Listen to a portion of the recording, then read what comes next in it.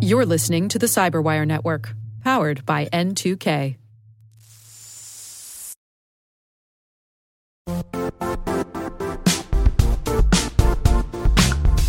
And now, a word from our sponsor, Zscaler, the leader in cloud security. Cyber attackers are using AI in creative ways to compromise users and breach organizations. In a security landscape where you must fight AI with AI, the best AI protection comes from having the best data. Zscaler has extended its zero-trust architecture with powerful AI engines that are trained and tuned by 500 trillion daily signals. Learn more about Zscaler Zero Trust Plus AI to prevent ransomware and AI attacks. Experience your world secured. Visit zscaler.com/zerotrustai.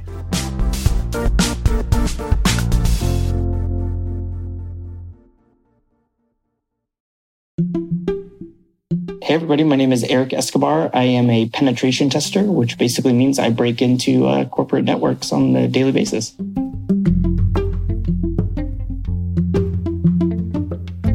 So I always wanted to be an engineer of some sort. Wasn't quite sure what kind of an engineer. I grew up playing with Legos, building things, taking things apart. So it was one of those things that it was a pretty easy thing when my family was like, you know what, you should go into engineering. I was like, hold on a second.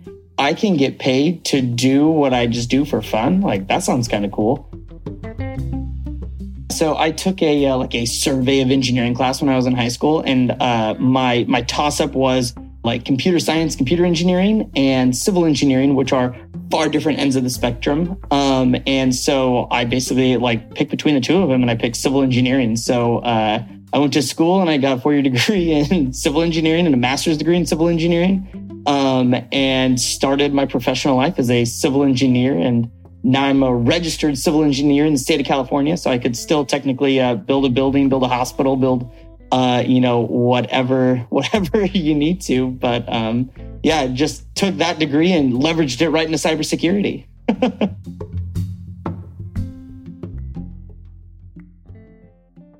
I've always loved computers. That's why my second choice was going to be like computer engineering or computer science, something along those lines. And it was one of those things that, as many situations happen, your roommate from college comes home and you're like, oh, I want to do something fun. Like, what are we going to do? Go over to his parents' house, manage to break into their Wi-Fi, or do some, nefarious hijinks that's completely harmless. His dad gets home and is like, whoa. How did you guys, what'd you guys do? And I would come to find out later that he is like the, director of security for some cybersecurity company in California. And he's like, hey, how about I replace your engineering salary and you come work for me in the cybersecurity arena? I was like, okay, but I don't know anything. He's like, trust me, if you could do, whatever hijinks we did, you know enough to get started. Your mind is in the right place. So make the hop, and I haven't looked back since. So I went from being civil engineer to working on the blue team or, defensive team for a company called Barracuda Networks. And then basically I just got involved in the whole InfoSec, so information security culture. We did, went to DEF CON, went to a bunch of different conferences. And at one of these conferences, I, was just chatting with somebody and, we hit things off, and he's like, hey, if you're ever interested in moving over to the red or the offensive side of things, we'd love to interview. So, a couple interviews later, and I started working in an adversarial role at Secureworks, which is currently where I am now. And it's dream job 100%. I basically just make the analogy of I'm a bank robber for hire, and companies will come hire Secureworks to try and break in and steal everything that they hold dear, right? And all companies are different. On any given day, I commit several thousand felonies if I didn't have permission to do what I do. One week, I could be breaking into a literal bank. The next week, I could be breaking into, some type of tiny hardware or just a website. When you work in one level of security, or you work for a company in security, you typically deal in only what they deal with.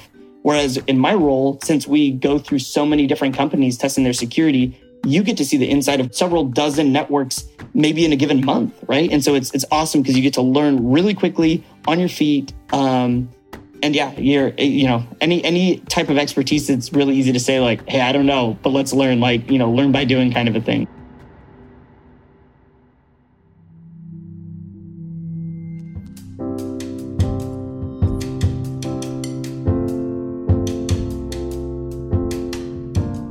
The best personality trait is curiosity, because, there's a lot of items that you have to go through and, check the box to make sure that you did it correctly. But there's always that I wonder if I did this, how would either the program, the hardware, the website, how would it respond? Then from there, I feel like if you have the natural curiosity to say, how does this work and what happens if, then it kind of blossoms out into whatever other personality trait that you have. Our team is filled with the most weird ragtag, group of people. You have a civil engineer like myself. We have RV salesmen. We have physicists. We have electrical engineers. We have, you name it. Everybody has those weird, quirky traits. And I think the one that unifies all of us is we're all curious about how things work. And that's what's really nice, is that there's no one archetype of a hacker pen tester. It's completely across the board. I think the collaboration piece is key because, again, there's nobody that knows everything, right? There's no one that even knows 10% of everything. That if you need to get on the phone with somebody, hey, this person's a real smooth talker on the phone, let's pick them up. And so having just that, the list of skill sets as they go across the board. And so pulling from everybody's life experience, and then everybody's also spread across the globe. And it's all, a whole other crazy thing dealing with time zones. And it's let's tap on the Japanese team to see if they've ever encountered, X, Y, or Z. And so that collaboration is absolutely key, especially when you don't know everything. Just start listening to security podcasts just to learn the vernacular of what words are commonly used and how things are phrased. And then just start, going and looking for either if you want to get involved in a bug bounty program, or if you don't know anything at all and you're starting from scratch, there's $30 Udemy courses that will walk you through, your first years of pen testing from, setting up a full Active Directory domain and how to compromise in common misconfigurations. I've had maybe 3 or 4 personal friends now that have come from all walks of life that have, gotten their OSCP or in progress of getting their OSCP. And even just if they're in progress, it's led to jobs where, one of them used to be a former pastor and now he's in information security, right? So it's, there's a whole bunch of different windy paths, but really the first thing is just get started, learn how people talk about, in the industry, and then go after a certification if you can. My whole thing is if we can just teach people in a fun way, that'd be great.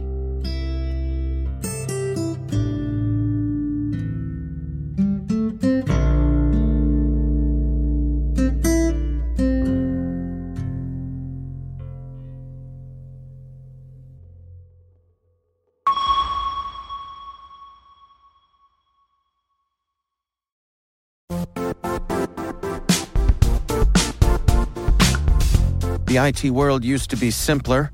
You only had to secure and manage environments that you controlled. Then came new technologies and new ways to work. Now, employees, apps, and networks are everywhere. This means poor visibility, security gaps, and added risk. That's why Cloudflare created the first-ever connectivity cloud. Visit cloudflare.com to protect your business everywhere you do business.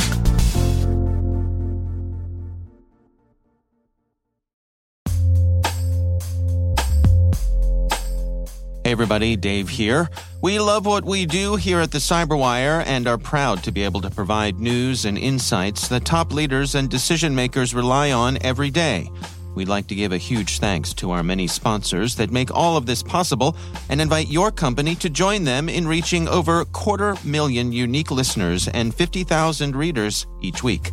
Find out about opportunities to bring your brand and messages to the most influential audience in cybersecurity. Visit thecyberwire.com/sponsorship and join in on the action.